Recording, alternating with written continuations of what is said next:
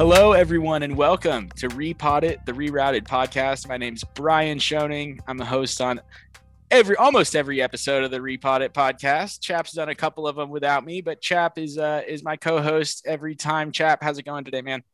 Oh, it's going great. It's a windy day in Taos. We're moving to Durango. We're getting actually closer to our lovely guest and co-worker, Miss Mary. Mary Eden has joined us recently, and we're super excited to announce her on the podcast. Mary, you want to say hello? Hello, everybody. I'm very excited to be here and a part of such a great team. Yeah, well, we're super excited to have you here. Brian, you want to kick us off and start up on the questions? Yeah, well, I think I'll probably fire this one your way, Chap, but I know that you and Mary had talked a little bit over a year ago about her getting involved with Rerouted a little bit. And so tell us a little bit how kind of that all came together.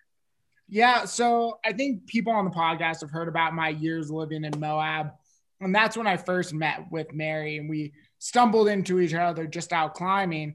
But we bumped into each other in Vegas in an outdoor retailer, kind of in a handful of events that were in a rerouted capacity. And we both just really are passionate about what we do, and we connected. Mary, you want to talk a little bit? Because that really the first conversation we had was at Red Rocks.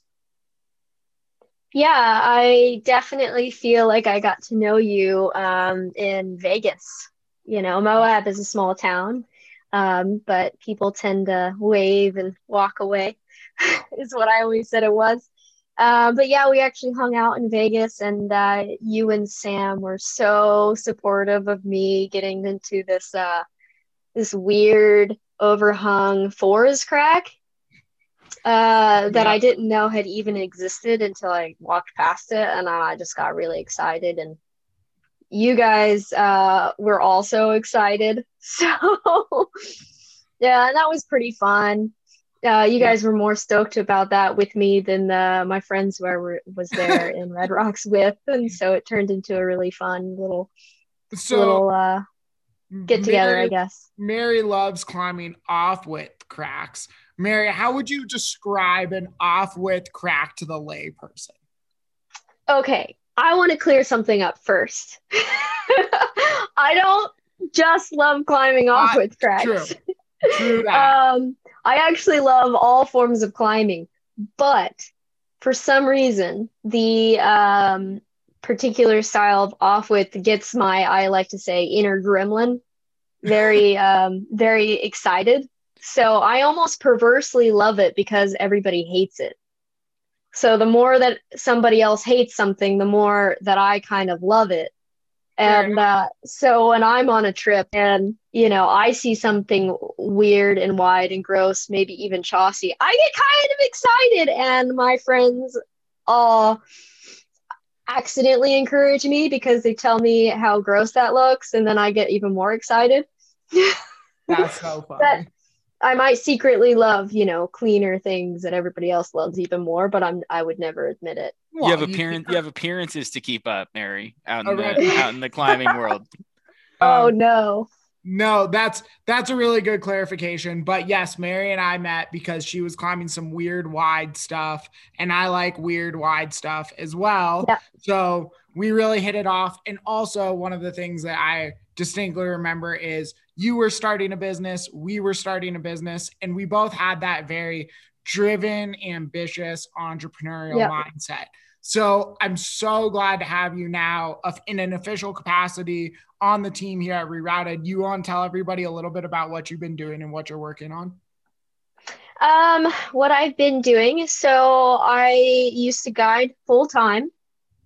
And then outside of that, I would run a production company, film, like making videos, and mostly photography. I was mostly focused on climbing photography, called Big Beauty Pitches.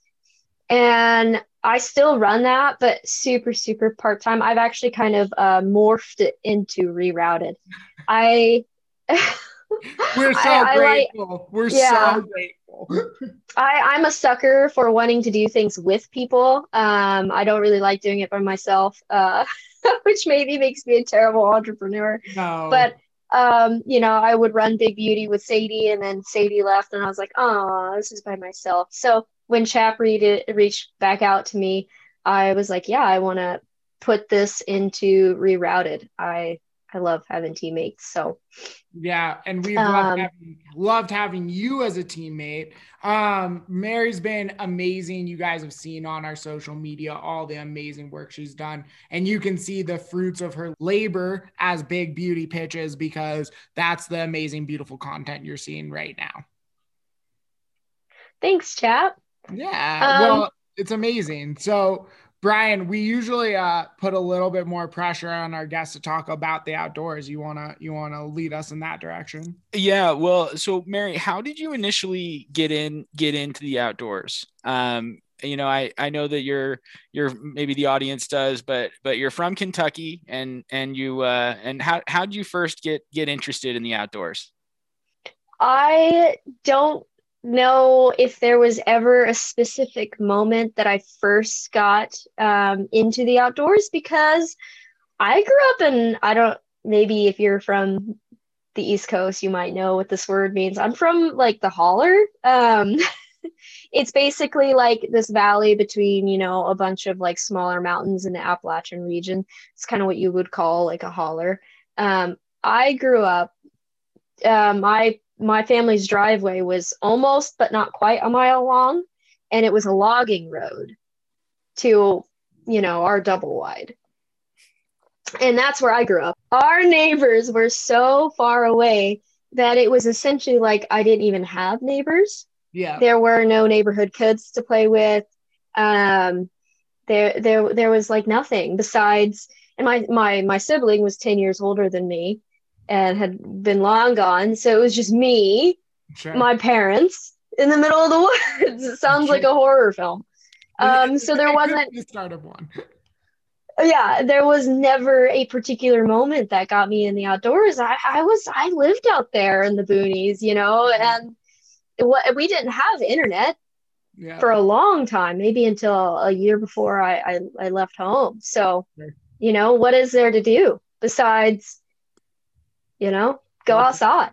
Yeah. So Go play. When do you pick up the first adventure sport? Because there's definitely a difference between going and playing in the woods and like doing some of the crazy stuff we've seen you do. So tell us What classifies as an adventure sport? What do you think, Brian?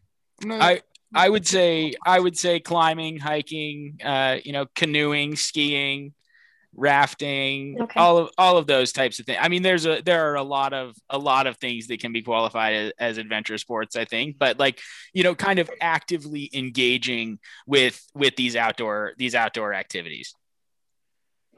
So I would say the first time I did an outdoor adventure sport would be, growing up as a kid. My father took us caving on some of the caves in the property. And by took us caving, he dug a hole to be able to slither his body and his lantern. And it was about 300 yards of a tunnel that he dug. And I had definite like flashbacks of Mole Man. Yeah. As he was doing so. And we went into this cave system, and this cave system was huge. It was connected to Mammoth Cave, which was about a 4-hour drive from where I grew up. And it was actually explored by the College of UK in the 90s and mapped out and connected. And it had since closed up, but my dad reopened it back up, and we all went inside. And yeah, that's how, I mean, that was just what you did for fun.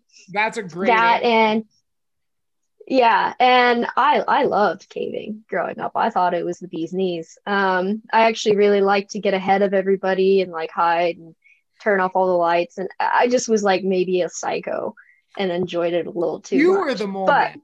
You were the mole man. Yeah, I was definitely like the mole man offspring. Yeah, for sure.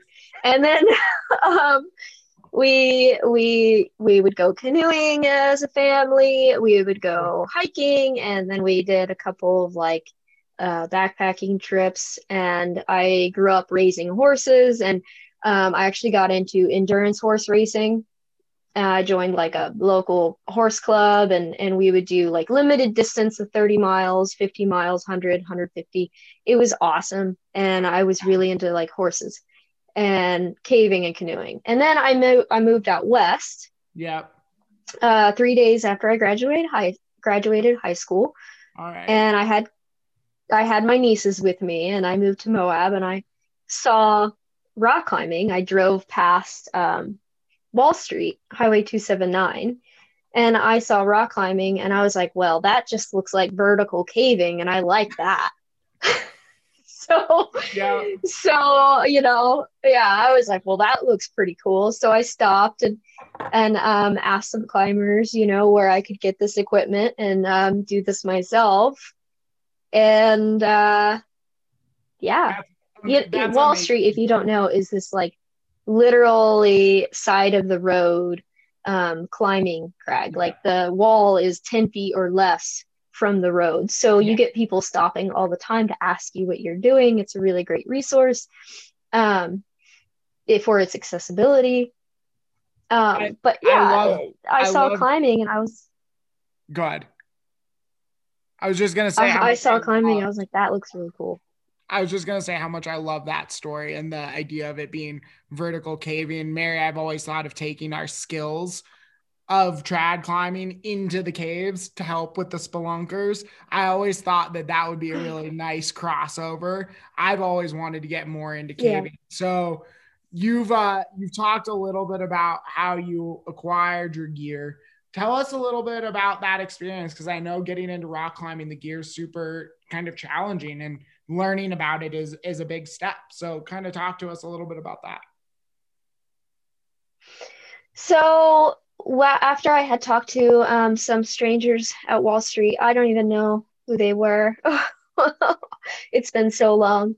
But after I talked to those people at Wall Street, I immediately went home and I went on the internet and I bought a book on rock climbing, and I bought a harness and a pair of rock climbing shoes from eBay. And then I went to Gearheads and I bought a new rope and a helmet, and this old thing called a cinch. They don't even make those anymore. Do you guys remember the Trango cinch? And an ATC? Yeah, I know the cinch. Yeah. That's a funny device to have got for your first go. Oh yeah, I was hella good with it too. I was always mind blown that people were dropping people with the cinch. I'm like, well, you just don't let go of the brake. Like, even back then, I was crusty. I was like, what's the problem? But anyway, I went home after buying things immediately from Gearheads and was waiting on things I had purchased from eBay. And I took all that stuff and then started reading that book and practicing things in my living room. And I realized that I needed something called a belay, which is somebody to hold the brake of the rope as you're going to lead climb. So then I searched for somebody to give me a belay. And it was a mutual acquaintance, 15-year-old girl named Martasol. And Martasol said she knew how to belay, but she hated rock climbing. So I would bribe her with ice cream afterwards. So that's a little funny, huh? That's amazing. So she would go out and belay me at Wall Street. I had no idea what I was doing, but I had read it in a book, and I would like lead up slabs, get up to anchors, clean them. I don't remember how I learned how to clean anchors. I think I taught myself. That's terrifying. I do remember that the first route I ever led, I bootied 2 quick draws. When I got up to the top of the anchor, there was 2 quick draws left from somebody who didn't know how to clean. And even back then, I knew how to booty gear. Wow, it's early skill. You got to learn that. So I was pretty satisfied with leading, those easy slabs for a while. But I kept staring at the cracks because that's really what caught my attention to begin with. And I was talking to Martisol about it. And I was like, yeah, looking online, I can't afford those things that the book says I need for that style of climbing, these cams. I can't afford them. And I was really sad about it. And I started looking at eBay for cams, and even the ones on eBay were a little too expensive. So she was like, hold up, before you buy anything off of eBay, my dad is selling an old set of cams. I'll ask him how much he's selling them for, and I'll tell you. And so she ended up putting us into contact, and he said he would sell me the set of Rigid Stem Friends for $90. Amazing. Yeah. It was this thing. I couldn't get into the kind of climbing I wanted because at the time I just couldn't afford it. And I hadn't found like a mentor or a group of climbers yet to kind of take me in and, teach me the way. I was just dragging out this poor 15-year-old. This poor teenager. Yeah. So it was pretty funny. She put me in contact with her dad, who happened to be an AMGA rock guide. Nice. Wow. Lucky. Lucky. And he told me to meet him at Wall Street to sell me these cams. And so I showed up at Wall Street to buy these cams. And he took one look at me. One look. And he said, well, before I sell you these cams, let's climb one pitch together. And what a good dude. Mm-hmm. And I remember the pitch. It was 30 seconds over potash, 5/8 crack. I know that one.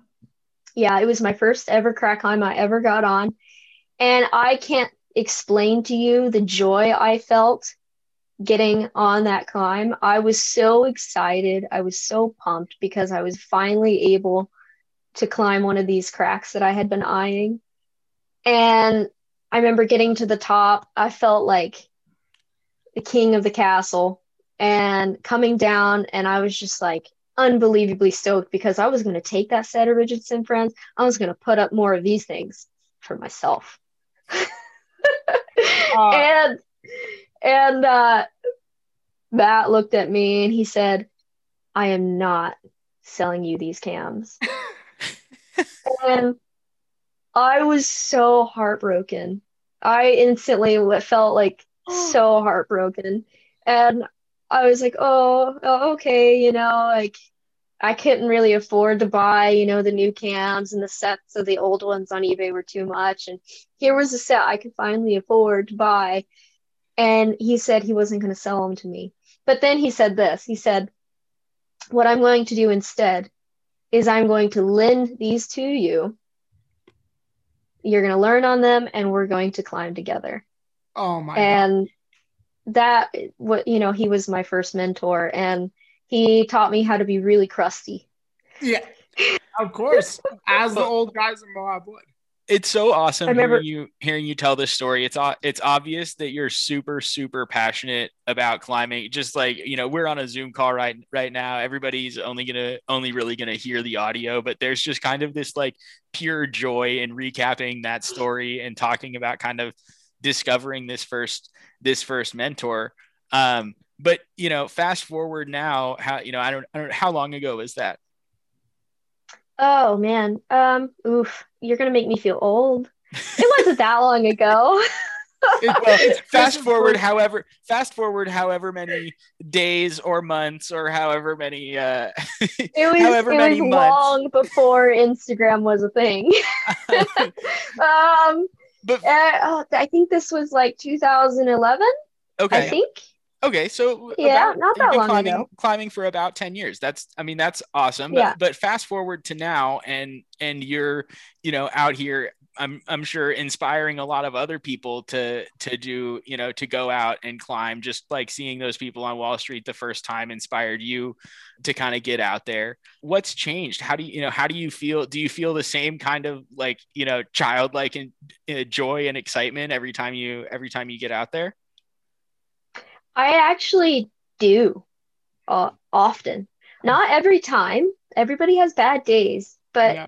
I very much feel this like giddy excitement for rock climbing. And I think I get it perversely almost when, something is heinous, when something is absolutely heinous. I think it transports me back to the start, how I felt.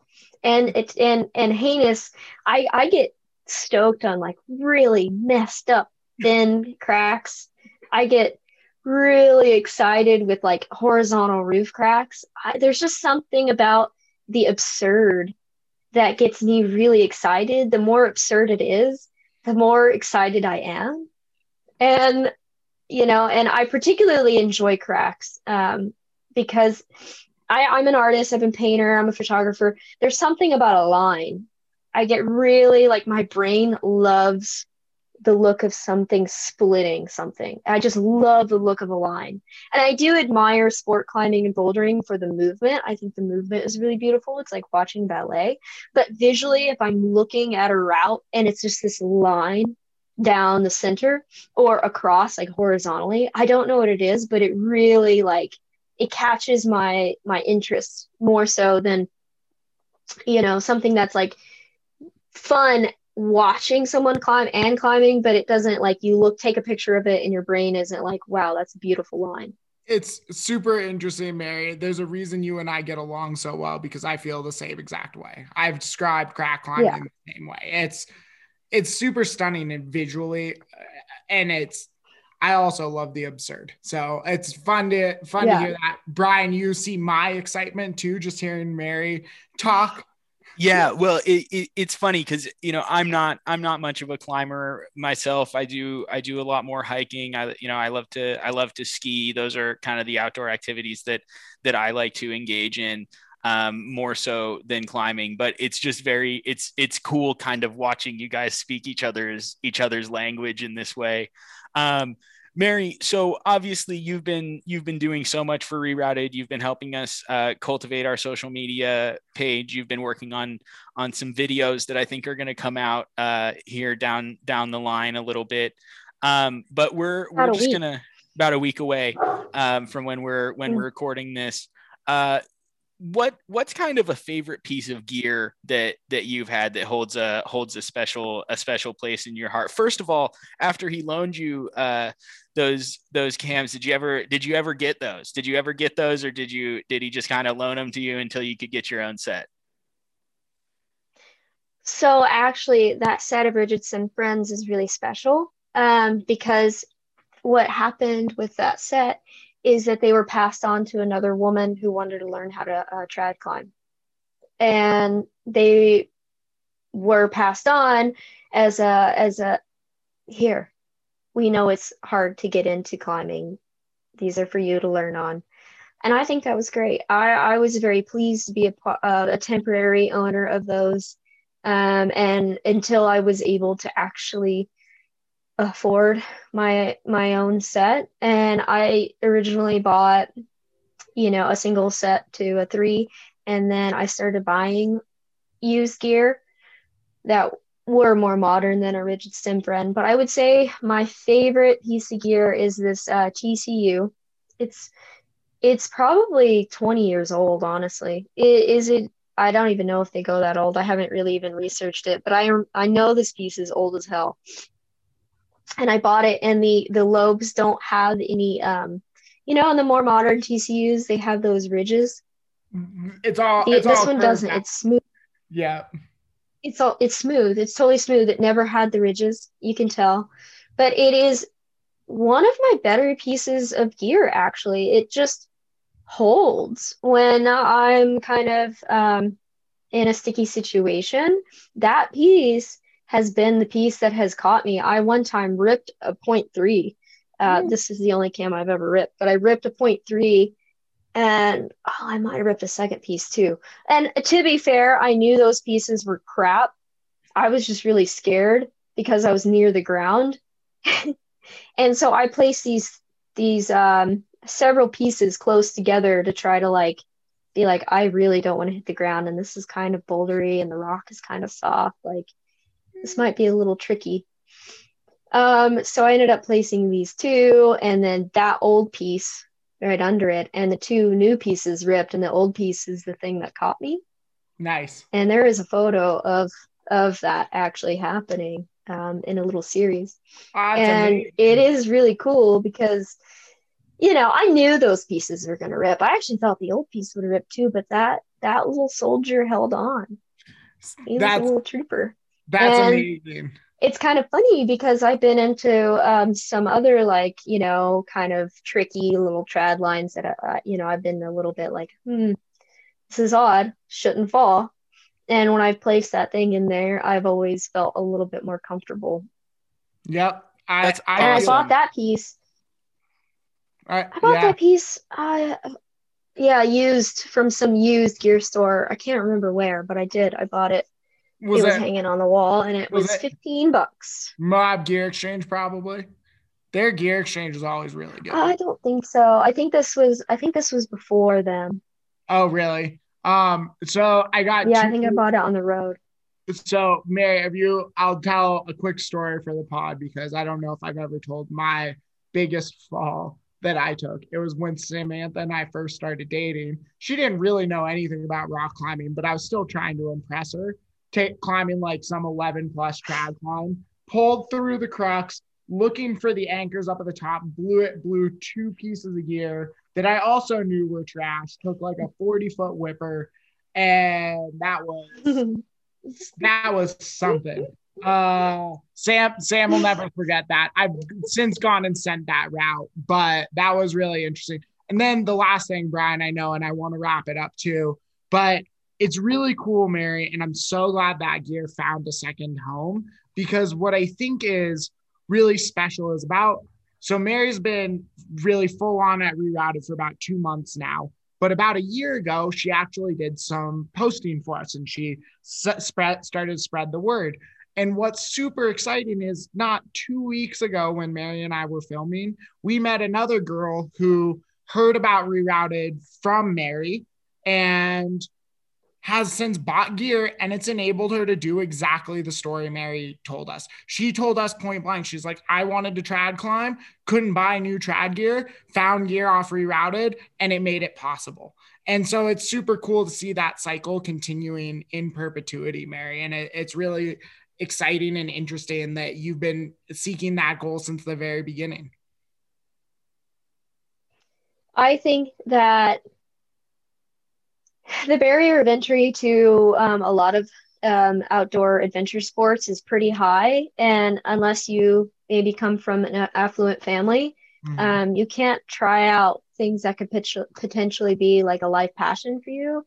And for me, rock climbing has become such an important part of my life. It is not my whole life. Sure. It's not who I am, but it is a very important thing to me. And it has been something that has really helped me grow as a person and meet a lot of really cool people. And I look back in time of when I first got out of school and, struggling financially. And to think that I might not have been able to start something that is so meaningful to me because I couldn't spend $1,000 on a trad rack, right?